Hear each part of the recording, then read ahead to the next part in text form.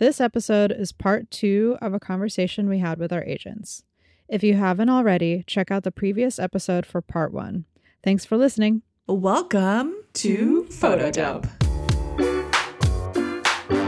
This is a podcast by and for working photographers. With Ren and Jen. When you guys are filling your roster, do you look for artists that have similar styles, or do you want rosters to hit like very different categories so that you can be more well-rounded? Is there like a specific approach that you take to like stylistically what photographers you choose to work with? Yeah, I think we have at Apostophe a really big mix across all the different genres.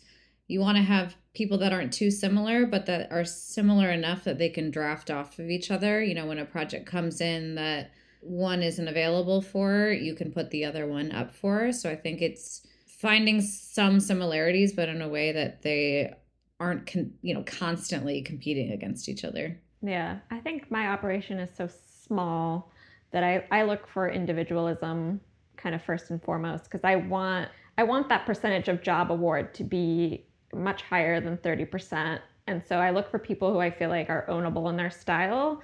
And I think almost 90% of the opportunities that come into my inbox, they know exactly who they want to bid on the roster. And it feels more, I think my agency in general attracts more direct to brand type opportunities. And those are, like Lauren was saying, a higher percentage to book, because you're not bidding with multiple. Sometimes you're bidding with another, but maybe not 3 or 4 or 5. That brings up an interesting just question. We have a ton of clients that come to us saying, we're looking for recommendations. Send us your photographers that you think are a good fit. Do you see that a lot, Robin? Or people are often just coming only for one artist? It's more often they're coming for a specific artist in mind. But like I said, I do get the opportunities, I feel like, from trusted production companies who are then art buying, that kind of thing, or art buyers who are more like freelance and working for a specific brand. And I've maintained a relationship with them, but it's much more the former. And like I was saying, when someone comes to me for sort of a pitch, to pitch a photographer or two, that's when I oftentimes introduce my off-roster photographers to jobs. So I can really find kind of the best person for the job, because there are so few of us on the roster. Should we talk about money?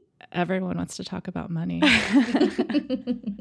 I think a lot of people are wondering, especially when you first sign artists, do you take a cut of all of their work, just the work that you bring in, that they bring in? Like, how does that work? I think Apostophe is very friendly in this way that we don't take editorial from our artists. We allow them to do that outside of the agency.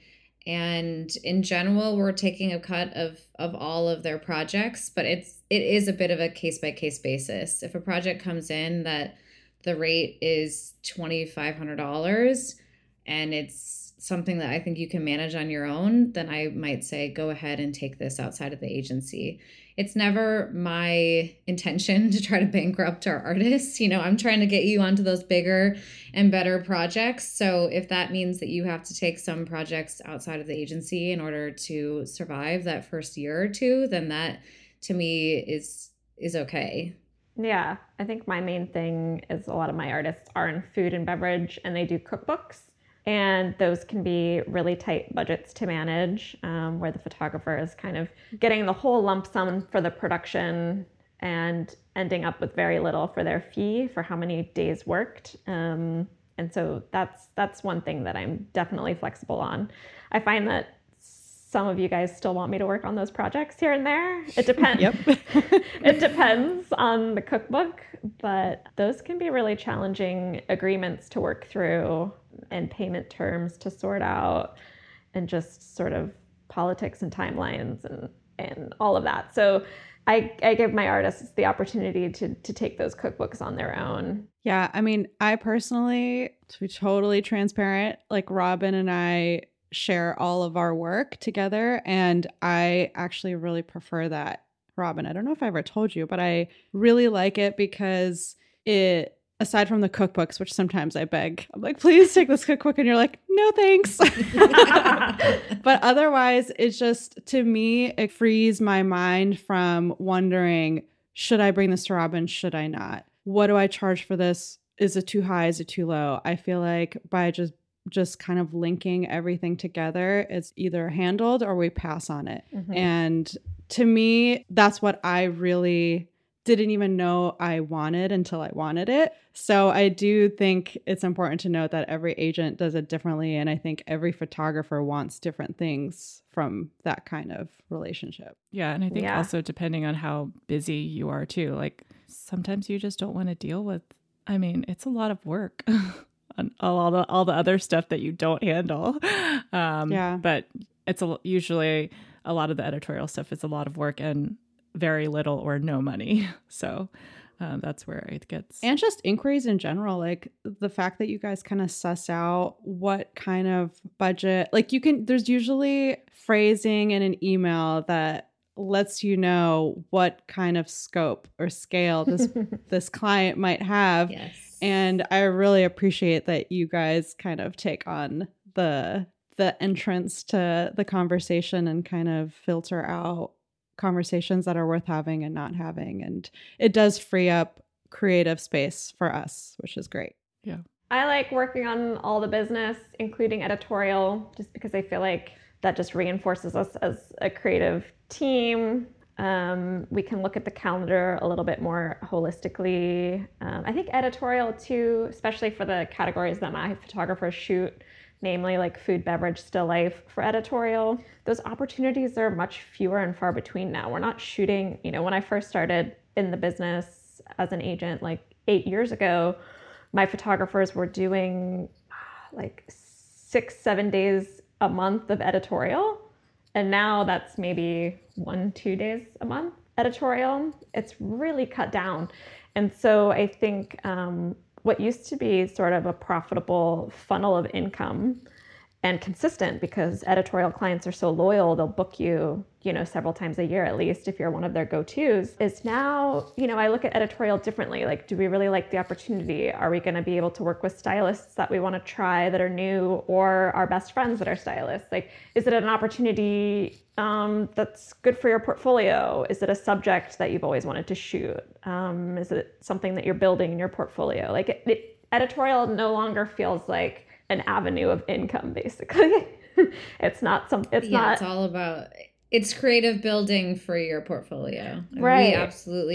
We promote to editorial. We encourage our artists to shoot it, but just don't have the bandwidth to be managing a project that pays sometimes $300. It's crazy, the rates. But I'd say the biggest avenue we shoot editorial in is celebrity portraiture, and that work really does bring in commercial work. I think commercial clients see that you've shot, this massive celebrity, and they put just a little bit more trust in you that you're, a big enough, cool enough artist that they want to work with. How do you manage calendars with editorial holds that your artist might have when a big ad job comes in? Do you honor those holds, or do you try to push it? I actually have never really had that problem happen. I mean, we share a calendar for everything where all the dates are on there, and thankfully editorial typically happens so last minute that it's not an issue. I mean, a lot of times it's a week ahead of time. We have this celebrity next week, can you make it work? And they're able to kind of shift within the days that are available. So thankfully, so far it hasn't been an issue, but I am very transparent with our clients and, try to always honor the holds. Yeah, Robin, I feel like we've gotten into some sticky situations. Yeah, I don't think with editorial though, because I think to Lauren's point, like photo editors have learned to produce these things really quickly, or else they will get cancellations. You can't book an editorial shoot even a month out because something else will come up. So I feel like, it's very rare that we have to cancel on an editorial, because those are kind of, can we fit it in to next week? Yes or no type opportunities. I think what's really challenging is those dang cookbooks. Yeah, those last so many days. They're so long. Yeah, so those kind of opportunities where they're booked several months out, they usually take maybe 2 consecutive weeks of your time. You're obviously on the hook for the full team. So you adjusting dates is not just a snap of your fingers. It's like a lot of people involved that you've been holding. And similarly, I feel the same way about catalog work. It books really far out and often takes between like 1 and 3 weeks at a time. I used to represent a lot of interior photographers, and it's great because they have this loyal income that kind of keeps coming back and books each season for 1 or 2 weeks. But that means we have things on the calendar 6-7 months ahead of time, and you never know what's going to come up. And I think in general, I've had to say no to exciting opportunities because we have to honor a 2-week catalog hold, which is not the worst problem to have, but it is challenging when you get those longer holds that are placed further out in the calendar. I really appreciate like hardcore stylist agents that just only give you a second hold no matter what. You're like, I respect. If you get double inquiries or triple inquiries, sometimes 4 or 5 inquiries in a week, how transparent are you with holds that your artist might have? Because I feel like sometimes if a big ad client comes in and you can only give them a second hold, they might not be interested in bidding you necessarily. I find that usually if a client wants the artist bad enough that a second hold doesn't scare them away. I mean, we typically, even if you are a 3rd, 4th, 5th hold, we give a second hold, because if you tell them you're a 4th hold, then they're definitely going to go away. So beyond the 1st and 2nd hold, then you do have some flexibility to decide on the back end, like which client is the priority. But the likelihood that they're all going to confirm is pretty low, right? So usually it ends up kind of working itself out. They either move dates or they, release, and then it works itself out.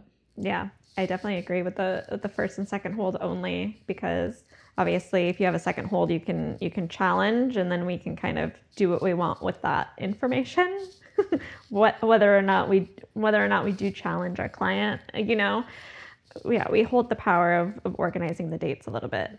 And you have to remember that percentage of booking opportunities at 30%. So you have to play the field a little bit. And I have to remind myself of this sometimes because I like to honor holds. And Ren, you shared, I think, our main issue with this on a previous podcast, right? Where it was a repeat client. You shared that story. Yes. Yeah. Sometimes if it's a repeat client that we've done several of the same job for, you feel like, oh, this is 100% going to confirm. And so you say no to other inquiries. Yes. And then they don't confirm. That's why the regular ones are not always. They gotta work her a little harder sometimes. Yeah, that's the worst, when the regulars just fall out. Mm-hmm. Yeah. So don't say no until you have a signed PO, I guess. Mm-hmm. Yeah, and don't assume you have a job until you have the job. I used to be like, I got this inquiry, I'm shooting this week, and it's like, oh, never mind, I'm very free. I feel like my biggest thing that I say to Robin now is I'll believe it when I see it. Yeah. I think something people are always curious about is what kind of percentages artists take, and if there are any other requirements that you guys have seen just either at your current agents or in your past jobs, if there's any requirements for the artist to be on a, workbook, or I don't know, one of those yellow pages, or sign and pay monthly to help contribute to your business. I don't think they would say the agent wouldn't say their business expenses, but as an artist looking at it, it's usually that's what it feels like. But yeah, are you guys comfortable talking about that? So we're talking about contracts, agreements between artist and agent, and what sort of terms that might include. I've definitely seen contracts that include a yearly stipend for promotion. That could be printed materials that the agency prints with the full roster included, stipends for sort of portfolio events like Le Book, photo cares, other things like that. or PhotoWorks. I don't know. And then there's sort of database subscriptions sometimes that people want to be a part of, workbook, etc. Those are all things that, I've seen at past agencies that I've worked at. I don't currently require. I think we're kind of at a interesting place in this industry where we need to evolve the way that we're promoting. So I'm not necessarily requiring, 3 printed portfolio books and, that we go to the book every year and that we, print out all these agency promotions and do snail mail. I think I'm sort of, as my own business entrepreneur, trying to figure out what our new ways of promotion are. And that's typically more of a digital approach. I take on a lot of my cost of doing business. We all have overhead. So that's kind of something that I feel is on me as a business owner, but I know everyone does it a little bit differently. Yeah, we try to rope a lot of those business costs just into the percentage of commission that we take, but it's not abnormal for an agency to bill for, like Robin said, things like the book or printing of books. I mean, I think there is still opportunity to do some marketing that does cost money other than just Zoom. So all of that goes into what it costs just to operate a business. Yeah. So I think as an artist looking at a contract, you just need to think about those things and whether you feel that they're a good marketing strategy and you want to pay into that. All of those things are valuable tools, to be a part of. There's no bad promotion, and it's really hard to track what works over your career, what sticks. And we always try to ask, how a client finds us, because it's so interesting. Right now, I feel like a lot of my artists are being found on Pinterest, for better or for worse. And I've had clients, it's always interesting to ask your client too, that they provide you with a usage, but it's interesting to ask them, obviously what their media buy is for the imagery. You want to know where it's going to be. And Ren and I have had clients say that they're spending a large portion of their budget on Pinterest advertising. So you never know, it's constantly changing. And so I don't think there's a right or wrong answer about, how an agency should promote an artist. So I think when you're looking at a contract, just be aware of what they're charging you for and what they're prioritizing, and just see whether that feels like something you're aligned with. Because I think we all have different opinions on that, and there's maybe no right answer. And it could be different for specific shooting categories, I think, like source books and online sort of search functions for artists, I think are really, really valuable if you live outside of a major metro region, like say you're Colorado-based, Austin-based, something like that, where it's a city, you can have a commercial photography career there, but you're not, on page 2 of Google results like Jennifer. Jennifer's on page 1. Page 1 of LA food photographer. It's really helpful as a producer or a client if they need to shoot in any of those smaller regions to be able to kind of look up talent online in a certain way. So that's what I say about those source books in general, to be like more specific. I think that could be a really valuable tool if you're not, in a major metro area. Do you agree, Lauren? I'm always interested to know. Yeah, a lot of our artists asked if we think it's worth doing, and the answer is usually no, to be honest. Yeah. I mean, we do Le Book. We do all the Le Books. We actually just had Kelly and our promotional manager in London for the first time doing London Le Book. But in terms of the source books, I think that might be more valuable if you're not on an agency, because you don't have a team working behind you. I mean, they're pretty expensive. So I think trying to save your dollars where you can is important. So we don't usually suggest it. Yeah, I feel like one of those books, I feel like they didn't have as many artists, but I want to say it was like $8,000 a year. And I wasn't signed at the time. And like, that's so much money you have to just for the book. I would rather see you take that $8,000 and make the most amazing tests that I can go out and promote the work instead of that. Absolutely. I agree. I feel like artists, in a way, even if you're not asking them to contribute to a marketing budget, should have some sort of personal marketing testing budget that they're setting aside to work on their own business. Which can grow over the years to be larger.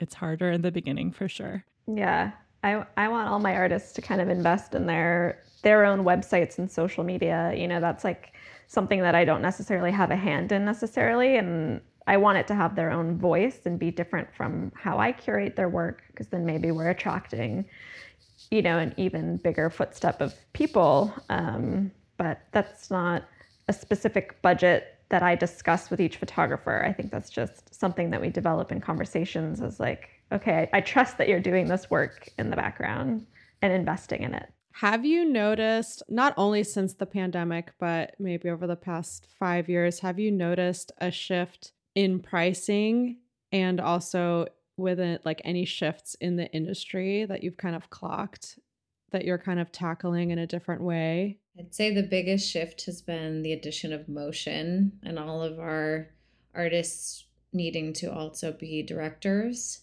and to try to often fit those motion asks into the same number of days and the same budgets. That has been the most challenging thing, because a lot of clients don't understand that motion takes longer.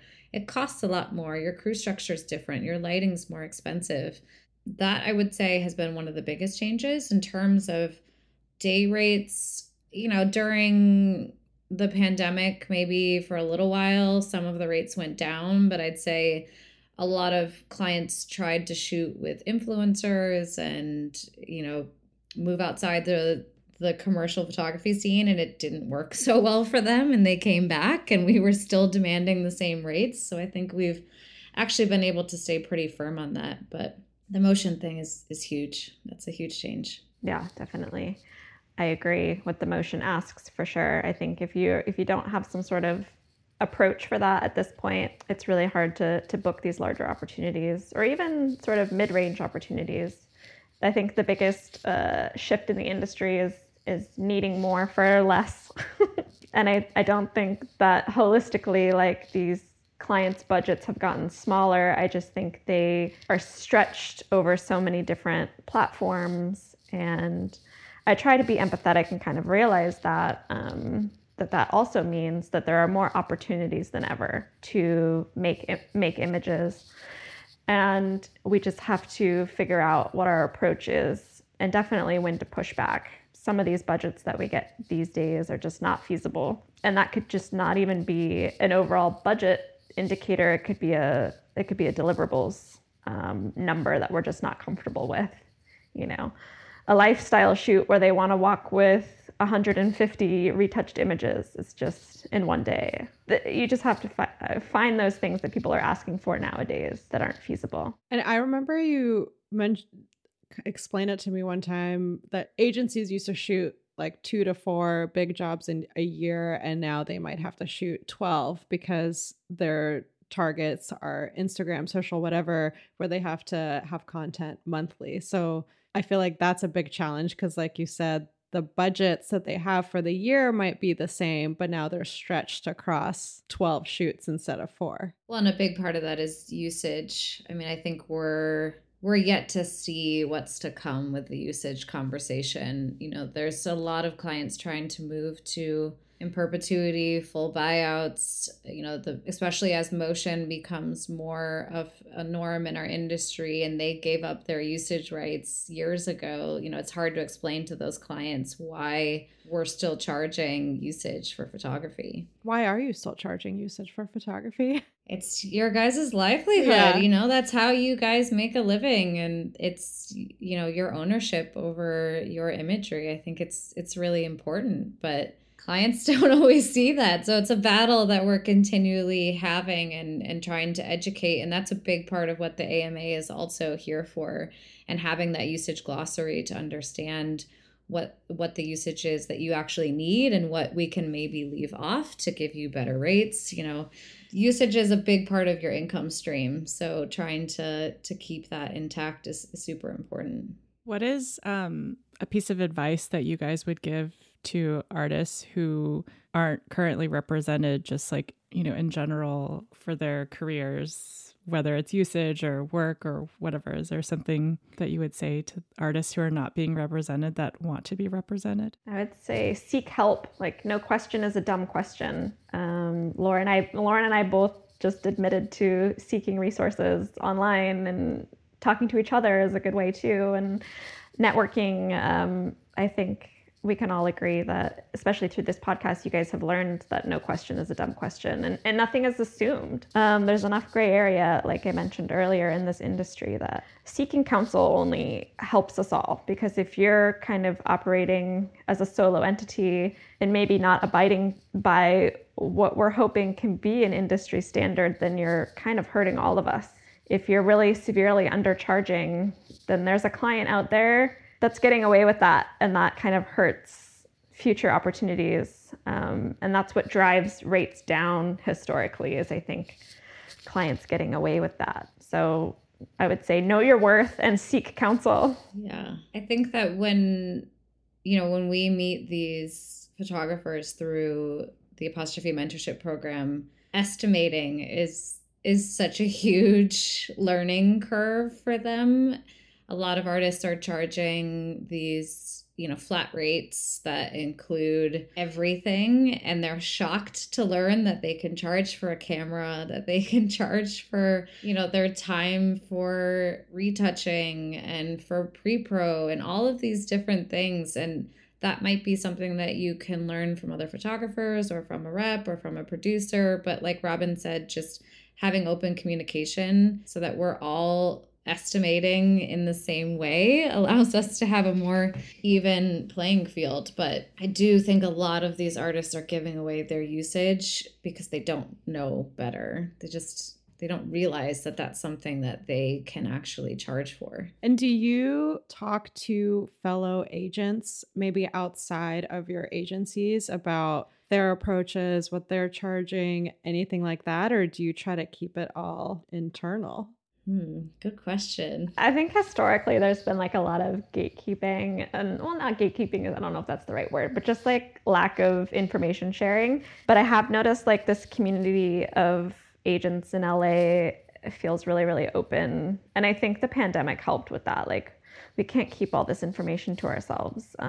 So I think that that's a positive trend that I'm seeing in the industry, is that agents are more communicative and transparent with each other. Because I think that only helps us. Yeah, I don't think it's a secret by any means, but it's, with Apostrophe being as large as it is, we have a kind of community within our own community to talk about rates. Probably more so from a production standpoint is when there's that open conversation, because we're all sharing the same freelance producers within LA. And, oftentimes they're getting asked to bid on a project with more than one of us at the same time. So in that way, we're always very open about, our overall bottom line on a bid. How do you feel about bidding with a producer or production company that is bidding with another team as well for the same job? It's definitely not ideal. It doesn't happen that often, but it does happen sometimes. I mean, I think as long as they're estimating pretty similarly across the two, and it becomes more of a creative decision than a money decision, then it's okay. Yeah, I think production companies are really good about letting you know. So then I think at least that decision is back on the artist and the agent. So I would always take that information to you, and we would kind of discuss it, whether that makes sense for this opportunity or whether we want to, reach out to a couple of other people. Because it's true that there are a few really good producers here, and they're all super, super busy. It's same with stylists. I mean, stylists are bidding the same job oftentimes for multiple photographers. But I feel like that's a little bit more kosher, right?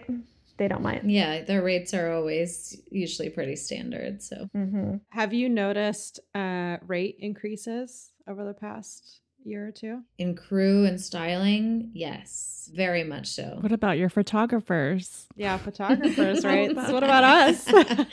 I see it a lot more in crew than, unfortunately, in photographers. I mean, I think during the pandemic, it actually was so busy once the gates were open to shoot again, that crews were in such high demand, and their, risk assessment of, is this job worth it for the amount of money?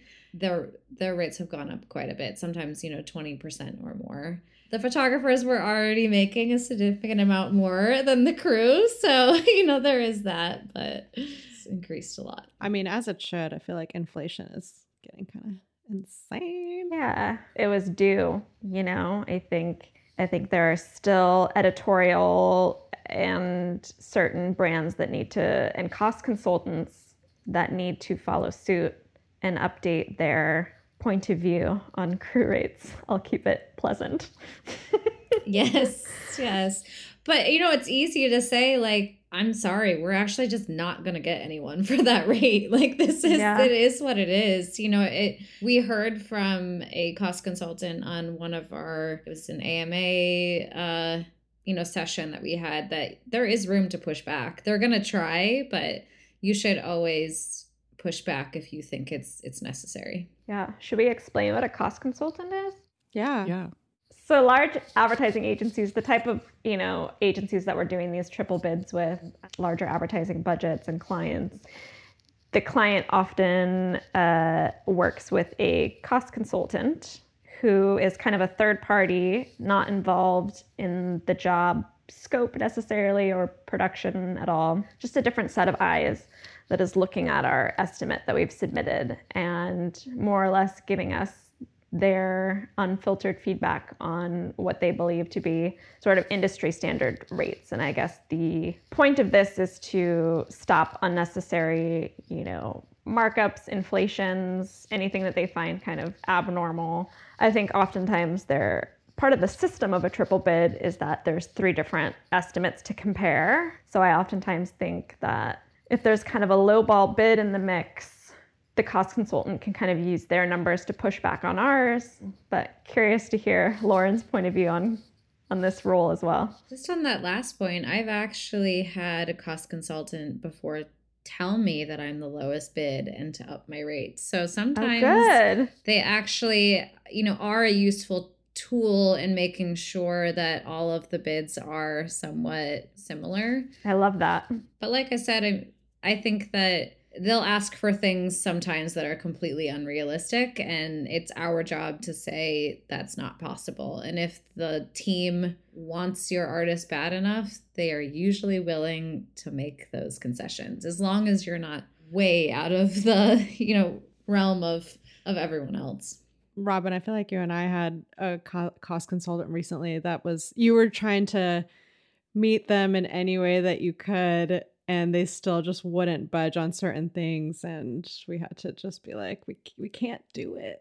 Like, it's just not possible. Yeah. Yeah. Sometimes it's just, you got to call it. You decide whether it's worth it or not for you to have the opportunity creatively to, you know, eat the money if you have to, find it somewhere, take it out of your rate, whatever you got to do to make it happen. Yeah. Sometimes there's 1 or 2 things that are pretty non-consequential, you know, and so maybe you give them those 2 things and then push back on crew rates and usage, that kind of thing. I think the number 1 thing I get pushback on is like definitely stylist rates, crew rates. The people getting paid the least amount in the budget are the ones that they want to take down even more. So I would encourage everyone to, if you got to cost consult, then you have a little bit of power in this bid. So push back and get your crew what they deserve, and also keep the crew rates at the level of where you need them to do a really good job. Yeah. That's number 1. Yeah. I mean, and like, for example, I recently had a shoot where the budget didn't allow for a prep day for the assistant. Like, we just couldn't afford it in the budget. And I really felt like, you know, the assistant didn't give their all because they weren't getting paid for it. And I understood completely, but it's just like, was that $450 worth exactly. it? Yeah. Yeah. Or even like having a second set of hands on a, you know, if it's like an extra $450 where we can move much faster. Yeah.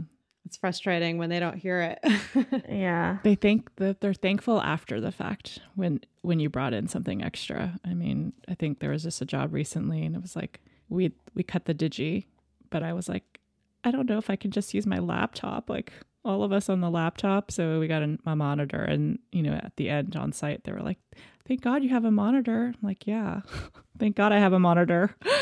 Well, this was amazing. Thanks so much for chatting through everything and dealing with our still trying to learn how to have guests on. Thank you guys for having us. Yeah. Any last words? Let's go book some shoots. Yeah. Yes. Cheers to 2023 being a good year. If you have any comments, questions, or ideas on future episodes, email us at photodump.club@gmail.com. Photodump was created by Ren Fuller and Jennifer Chong. Thank you to Sam Fuller for our cover art and overall tech support. Our music was created by Daniel Smith. You can find me on Instagram at jchongstudio. And me at Ren_Fuller. Thanks for listening.